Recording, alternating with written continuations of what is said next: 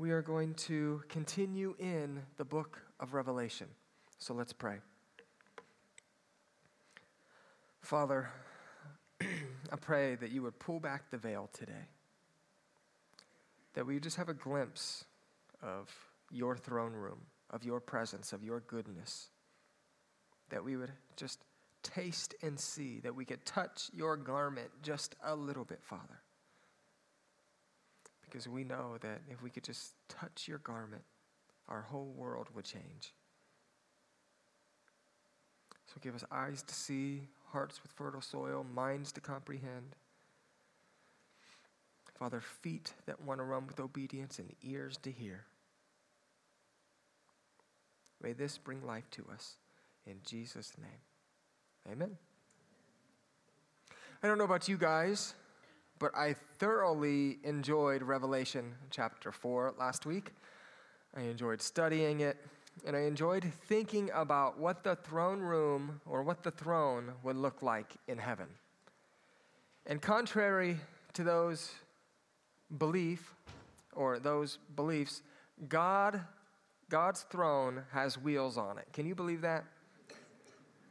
One of the craziest thoughts to think about, but God's throne has wheels on it.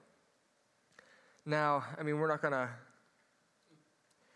press that into a theological belief that we put on our website, that we champion as a value here.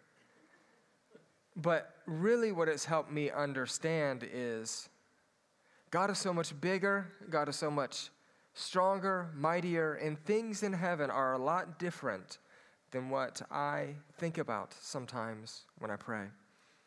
So what happened last week is John was taken up to heaven to see what was going on at the throne. God was sitting on his throne.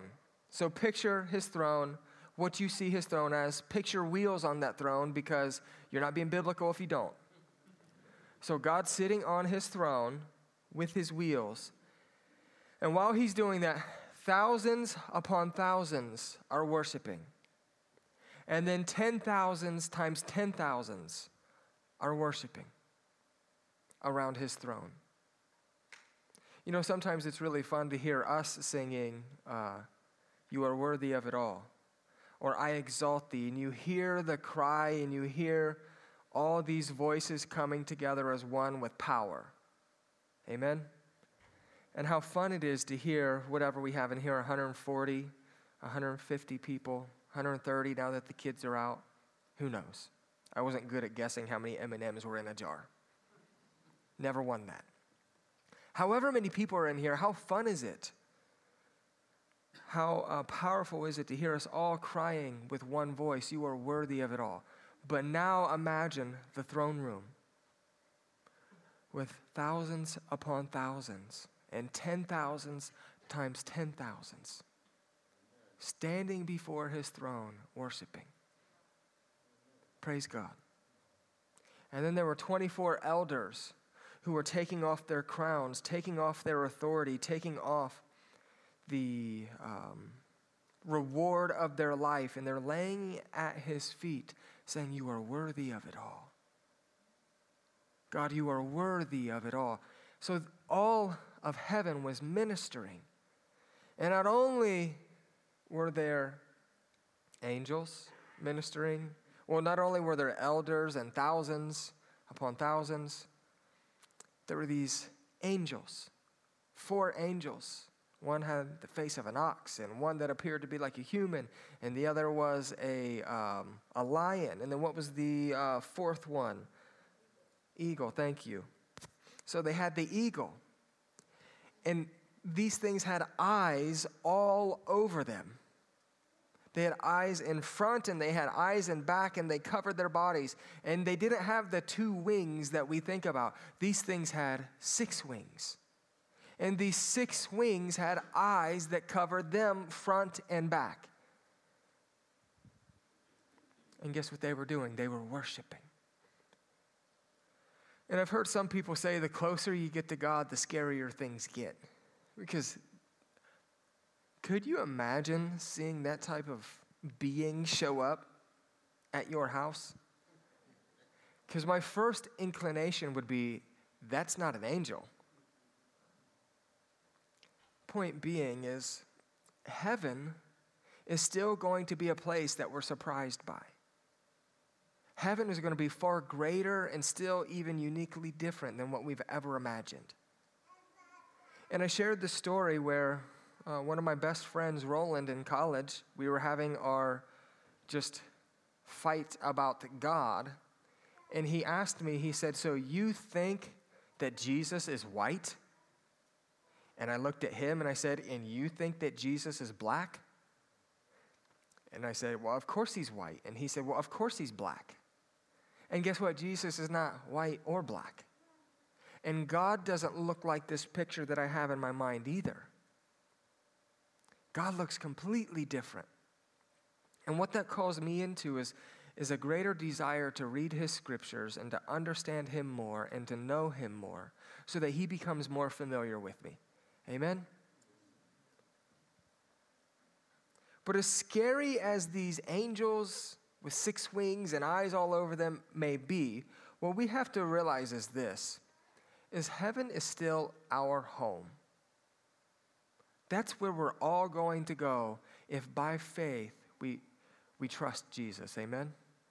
It's not about us loving Jesus.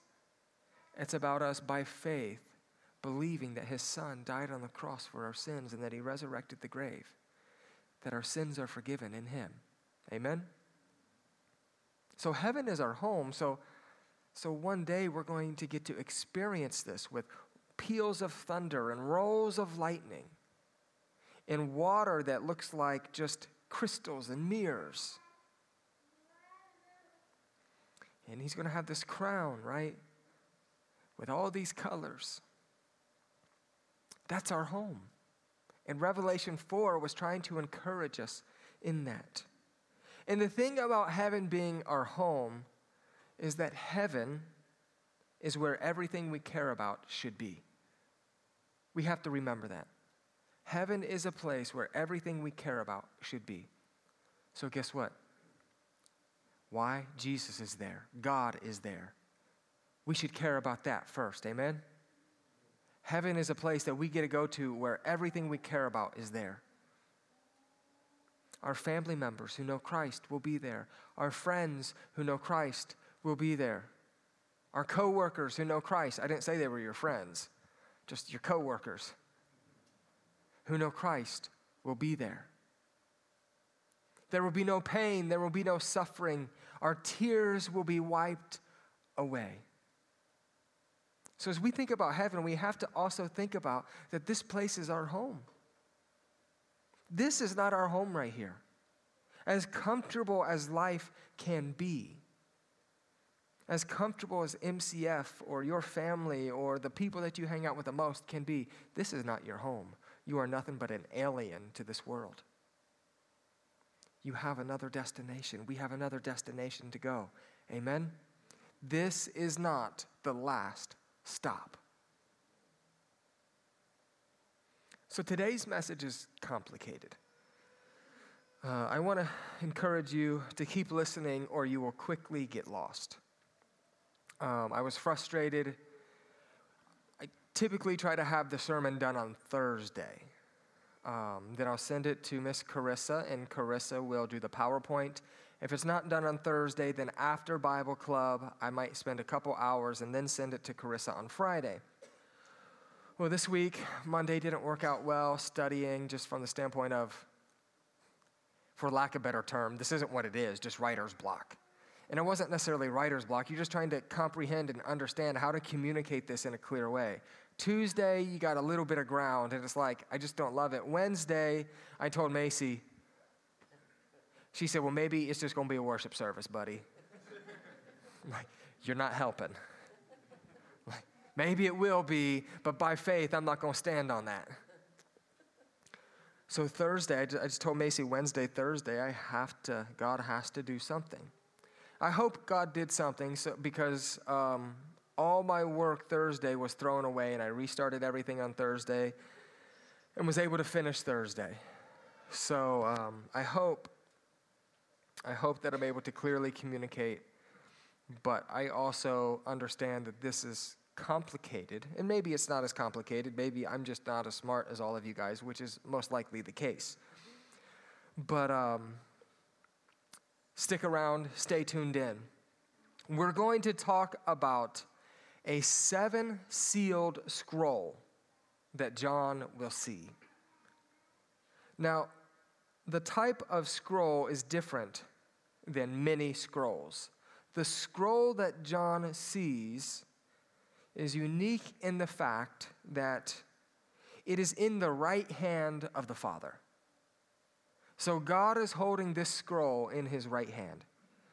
Now, what we understand based upon Scripture is the right side or the right hand of God often represents power and authority. So God is holding this scroll in his right hand with power and authority, so nothing's going to take away this scroll from his hand. It means something to him, so he's holding it in his hand. It has writing on both sides. It's almost as if it's pointing to how much information was on it, and that the information can't be contained. There's so much that you had to write on both sides. It is a scroll that has 7 seals, not just one. And then this scroll couldn't be opened by anyone in heaven or on earth or under the earth. So this scroll is unique. So many have debated what the scroll is. Is it a title deed to earth? Is it a last will or a testament? Is it Ezekiel's book of Lamentations you can find in Ezekiel chapter 2, verse 10? Is it Daniel's sealed book that you can find in Daniel 12, verse 4? What is this scroll? Yet there might be a clue. There might be a clue, and I use the word might, and I don't use the word might lightly. There might be a clue. And based upon what was frustrating me as I was studying and looking at this is there's so many different perspectives of what the scroll is and how it's going to pan out, right? And even next week it gets more complicated. The book of Revelation is highly complicated, and I think that's why I'm enjoying studying it, don't love presenting it all the time because there's so many different perspectives. So I will present a perspective today that I do believe is truthful. I think that it's the interpretation of how we should see it, but there are some people who are older, wiser, more mature in the word than I am. They might have an issue with it, which I don't think they will. Either way, Revelation chapter 5, verse 1. Then I saw in the right hand of him who sat on the throne a scroll with writing on both sides and sealed with 7 seals. See, what makes this unique is only certain legal documents, such as a land deed, ever had writing on both sides, according to many theologians and commentators. So what that does is that helps us understand potentially what kind of what kind of scroll this was.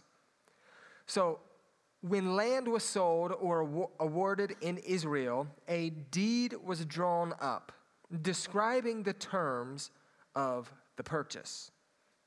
The terms were written on the scroll. And then they were sealed, right? It makes sense. Write them down, roll it up, seal it.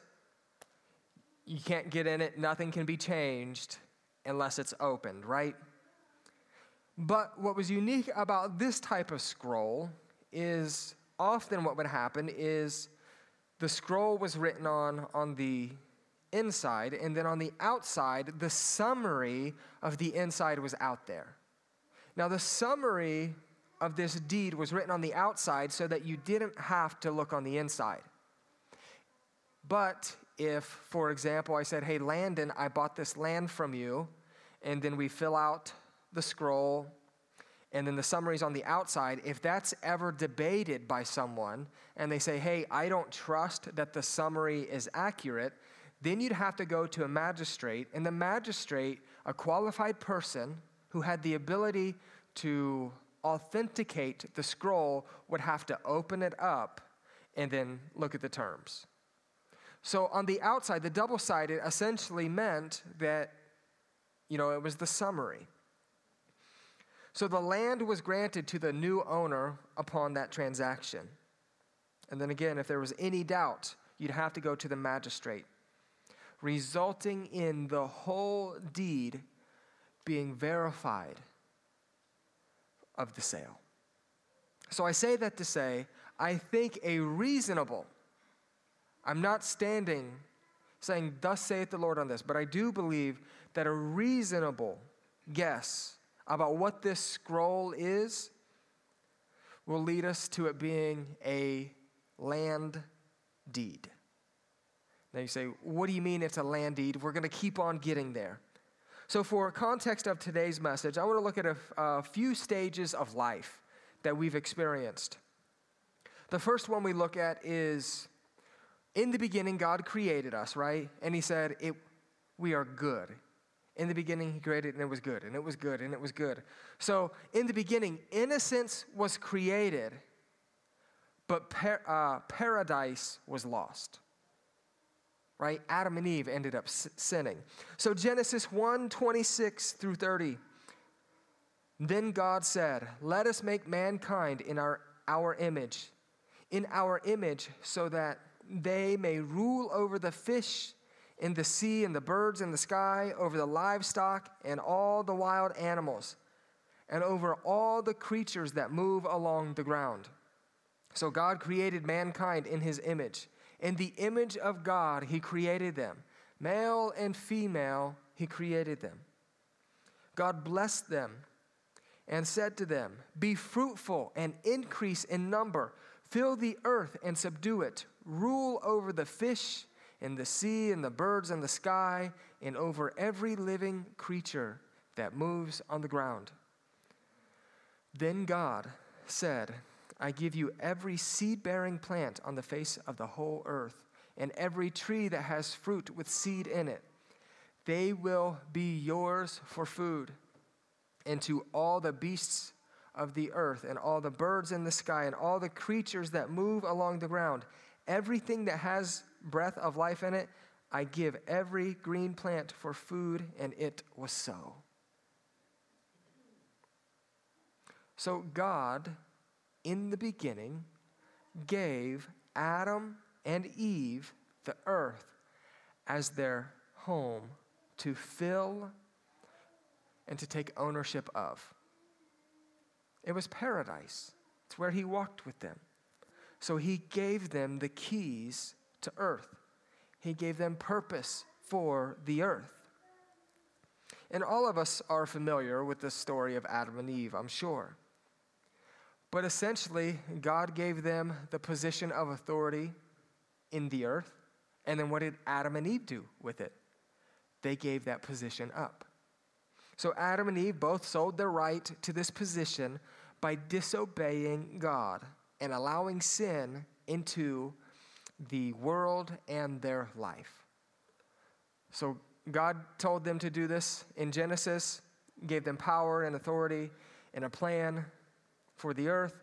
And then when Satan came and tempted Eve, Eve essentially gave up her right to Satan. So now the question must be, if Adam and Eve gave up their authority to rule over the earth and to subdue it and to grow it and be fruitful and multiply, if they gave that power up, who has the power now?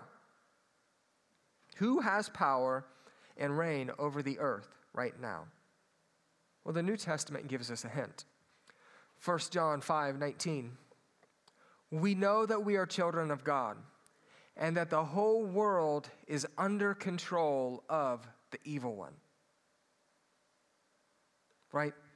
So this is pointing to the whole world is not under control of Adam and Eve anymore, that was forfeited, and that's now given to the evil one.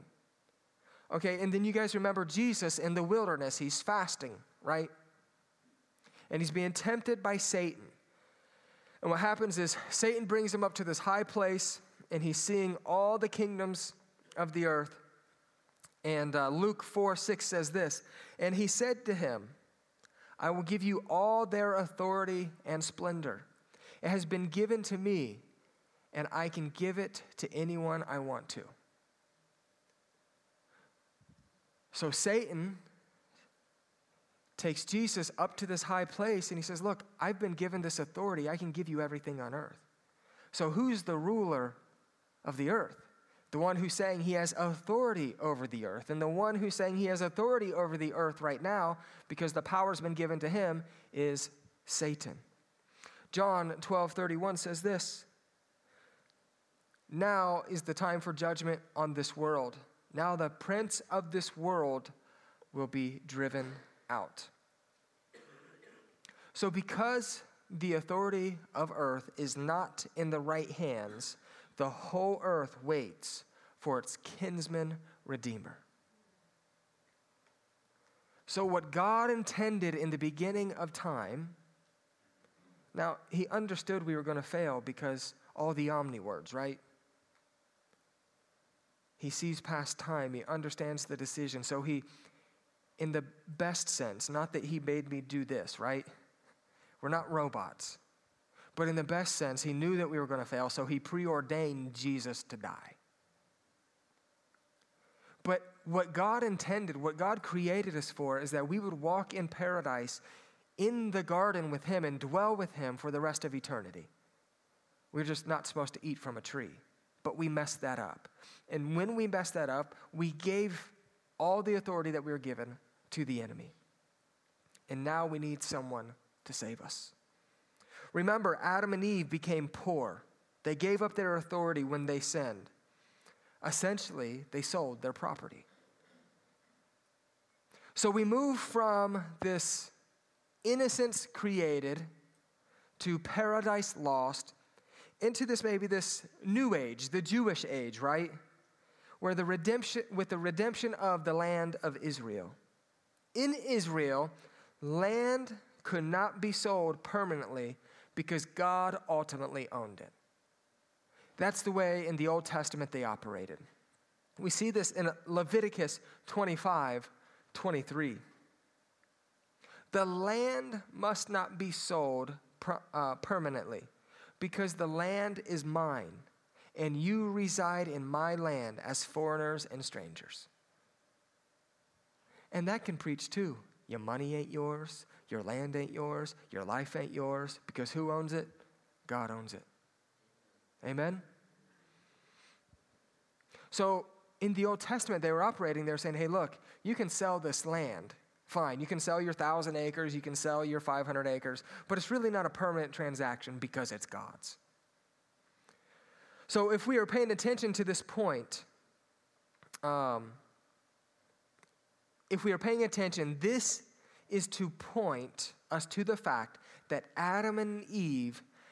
what Adam and Eve gave away wasn't permanent, right? So Adam and Eve gave their inheritance, whatever, away. They gave their right and their authority away. But it wasn't theirs to give away. So the transaction wasn't permanent. Amen? That's good news. What Adam and Eve gave away wasn't permanent because ultimately what they gave away is whose? God's. So Leviticus 25:24. Throughout the land that you hold as a possession, you must provide for the redemption of the land. So if a man could recover financially, he's allowed to buy his land back. So I have to sell my land because I hit some hard times, but per law, if that person comes across some money, they can buy the land back. But when Adam sinned, he became bankrupt and he couldn't buy it back. Adam didn't have enough money. He didn't have enough value. He didn't have enough holiness. He wasn't worthy enough. He became bankrupt. And as I was sharing this, I began to, of course, see the gospel message being preached in this as well. But when Adam sinned, he couldn't buy back his authority. He couldn't ask for his authority. He couldn't earn the authority. What he had lost was lost forever, if it was up to him. Yet, law stated in the Old Testament that if you couldn't buy back your property, a family member could buy it back for you. A family member could buy it. Leviticus, it had to be a blood relative though, right? Blood relative. It just couldn't be anyone. It couldn't be Matt Mayberry saying, hey, Joey, I know you lost your land. Here's some pizza money. Go do it. Don't work that way. I mean, like we're blood relatives like way back. I mean, somewhere with this line too. I mean, you know Matt and I mean, I'm a little worse back here, and he's older than me too, so we're related somewhere. But had to be a blood relative that could come buy your property back. So if you lost your property, if you had the money, you could eventually buy it back. If not, a blood relative, a kin, someone related to you, could help you get that property back. Leviticus 25:25. Yeah, if one of your fellow Israelites becomes poor and sells some of their property, their nearest relative is to come and redeem what they have sold. This means that the whole earth, what Adam had sold, what Adam had gave up, he can't purchase. The whole earth, you and I today, have been waiting for a kin, a blood relative, to come buy the earth back, to come buy the authority, to come buy what God rightfully gave to us back. So the thing about it is, though, is this, is a kin has to be a blood relative. So what ends up happening is Jesus took back all the power on the cross.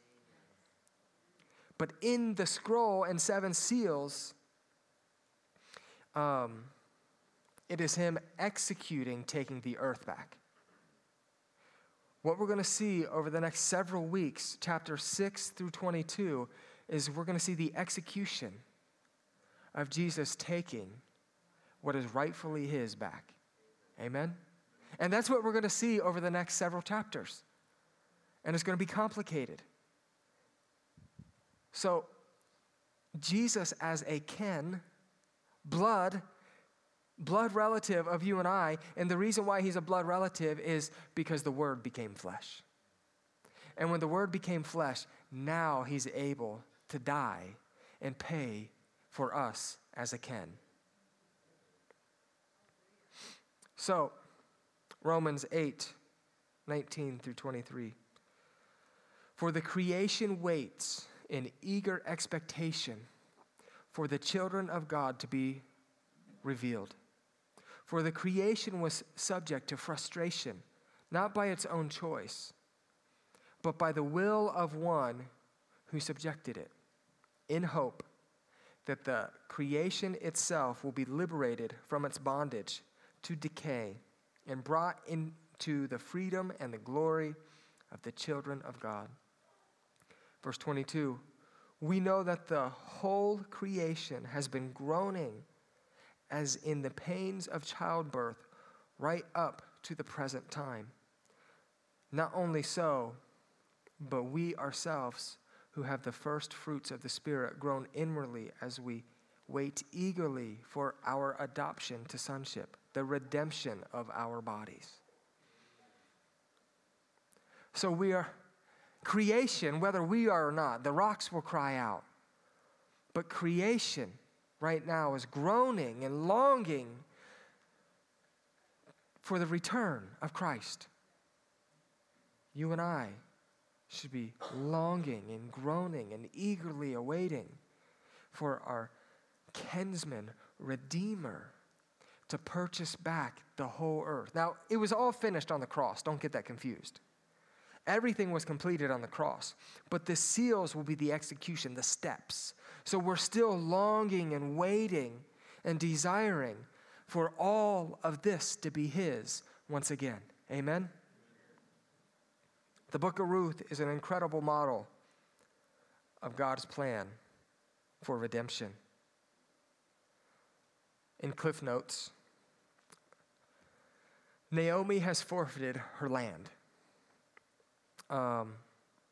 In steps, Boaz, who is a wealthy kinsman, he redeems the land, right? Not for the land's sake, but to purchase his bride. Similarly, Adam had become poor and had been forced to give up his possession. Only a kinsman was entitled to claim back the land. But he would have to be able to redeem it. That would mean paying the price for which it had been sold. And the price that had to be paid to redeem back what was lost was the price of sin and death. And the price that could only pay that was the blood of Jesus. So only a sinless kinsman of Adam could redeem the land. Only a sinless, perfect human, the blood of Adam, could redeem the land. Amen? So as we get back to chapter 5. And I saw a mighty angel proclaiming in a loud voice, "Who is worthy to break the seals and open the scroll?" This mighty angel, it says, this wasn't just a lower class angel. The scriptures are emphasizing a mighty angel, this powerful angel. Who is worthy to break the seals and open the scroll? This mighty angel is asking a great question. Who has the power? Who has the power like that of a magistrate? Who has the authority like that of a magistrate? Who's been given the right? Who possesses the right to open this? See, in the Old Testament, the magistrate had to open it because they were the one qualified. You and I couldn't do it. So what this angel is saying is, who is the one? Where is the one who can open up this scroll?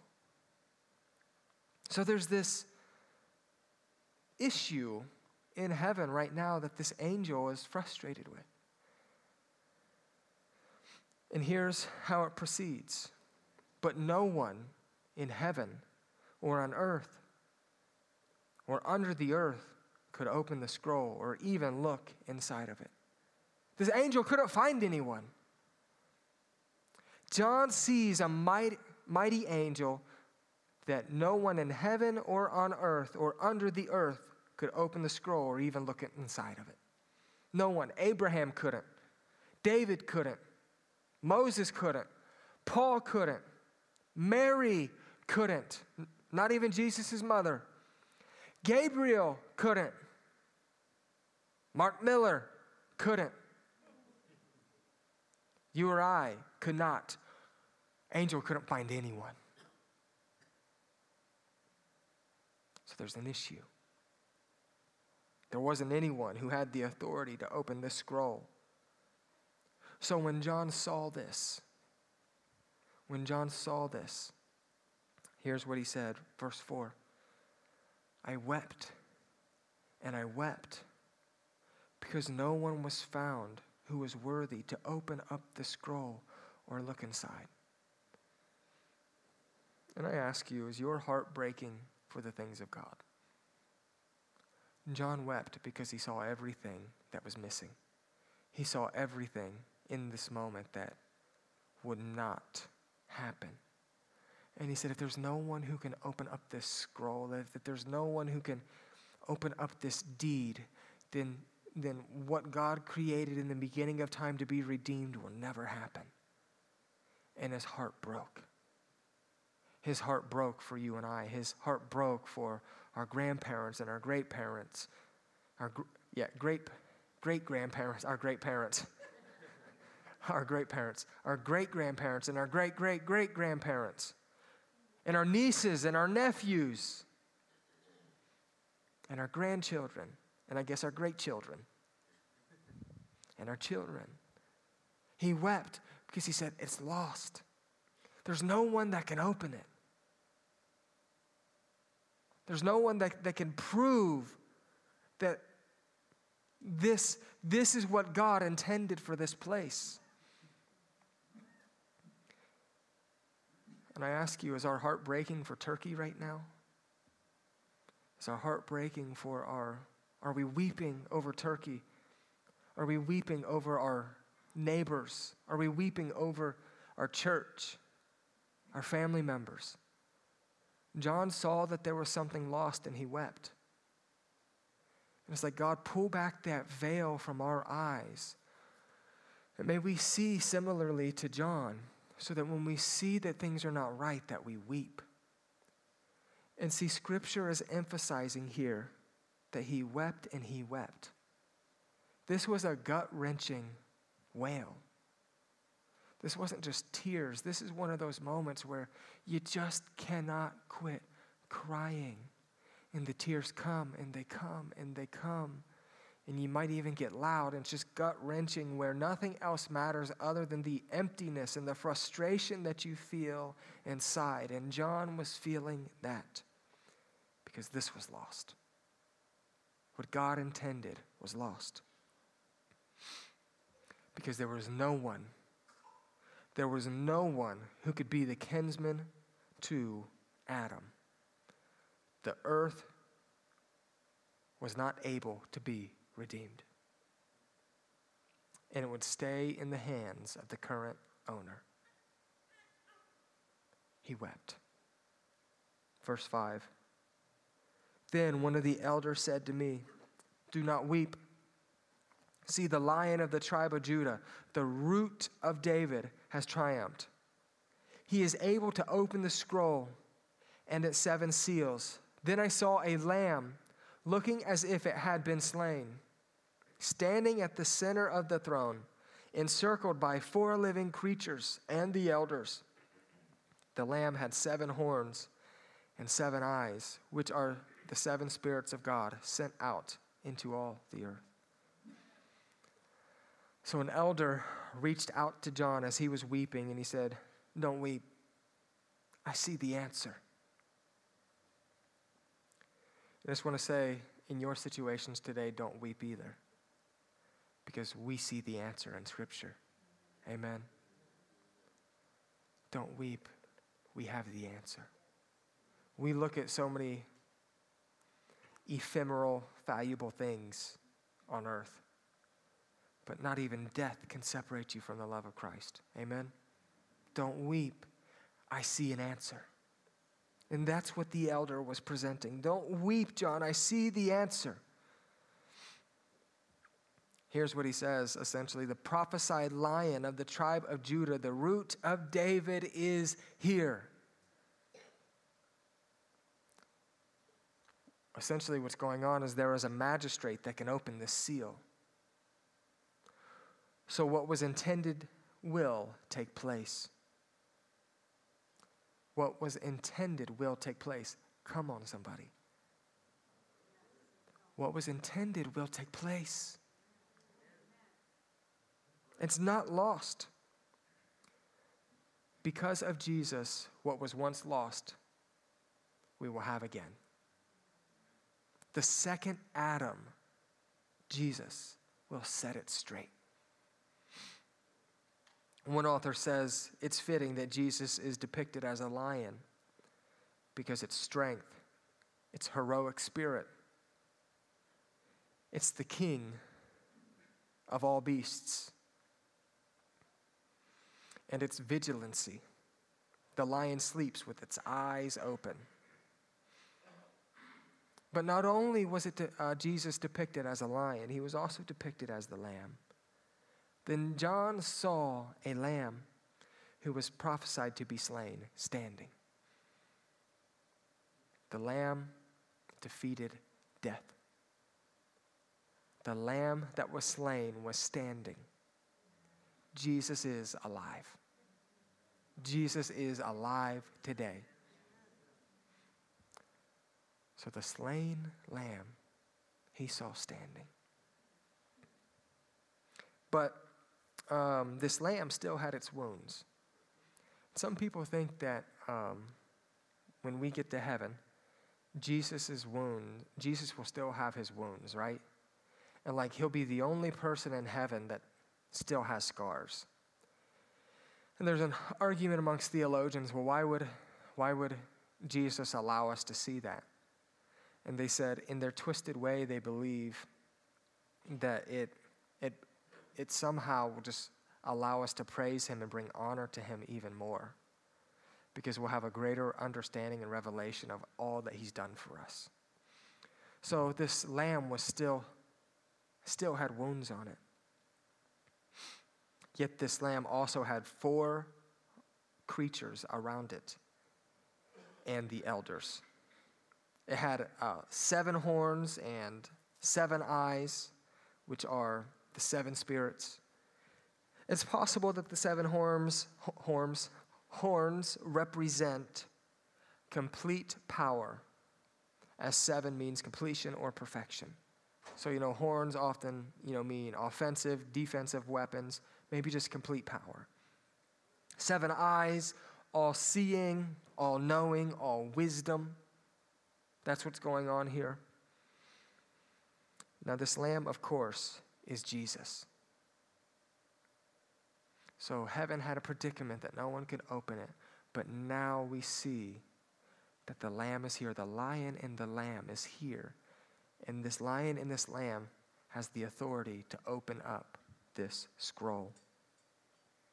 And then we have the next age, which would be the church age, right? In tribulation, which we're going to get into over the next several weeks. But verse 7, he went. So he, meaning Jesus, went and took the scroll from the right hand of him who sat on the throne.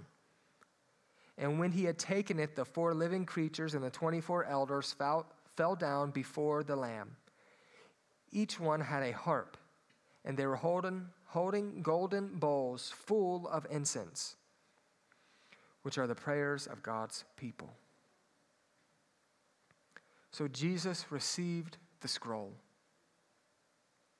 the title deed to the earth.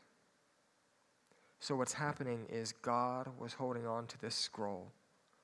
He was holding on to it with his mighty, powerful authority and right hand. And then Jesus came and got it because it was time to redeem the earth. Jesus comes to take it so that then the next part, the Armageddon, the tribulation, all the crazy things that we think Revelation is, will take place. So Jesus received the scroll, and because he was deemed worthy or the appropriate one to open it, its contents now will come to pass. Why? Because when the scroll is challenged and it's opened, when you open it, then what's in there will come to pass. So that means I bought this land from Landon. Now that we've opened it, it's proven the land is mine. Now as they open it, as they peel back each seal, whatever's written in it, right? That's going to happen. And what we're going to see is as Jesus pulls back these seals, it's going to happen. Some of it, people have suggested, has already happened. Some people would suggest that we're already in the 6th seal. We will discuss that another time. It's going to get complicated. But the contents now that they're in Jesus' hands means that what was in there is going to come to pass. And then what happens next is Jesus is worshiped because he's worthy. So he takes the scroll. He becomes the kinsman redeemer. He can buy back the land, right? And then all of heaven also worships him. And what I say is, just as last week God is worthy of our worship, Jesus is worthy of our worship.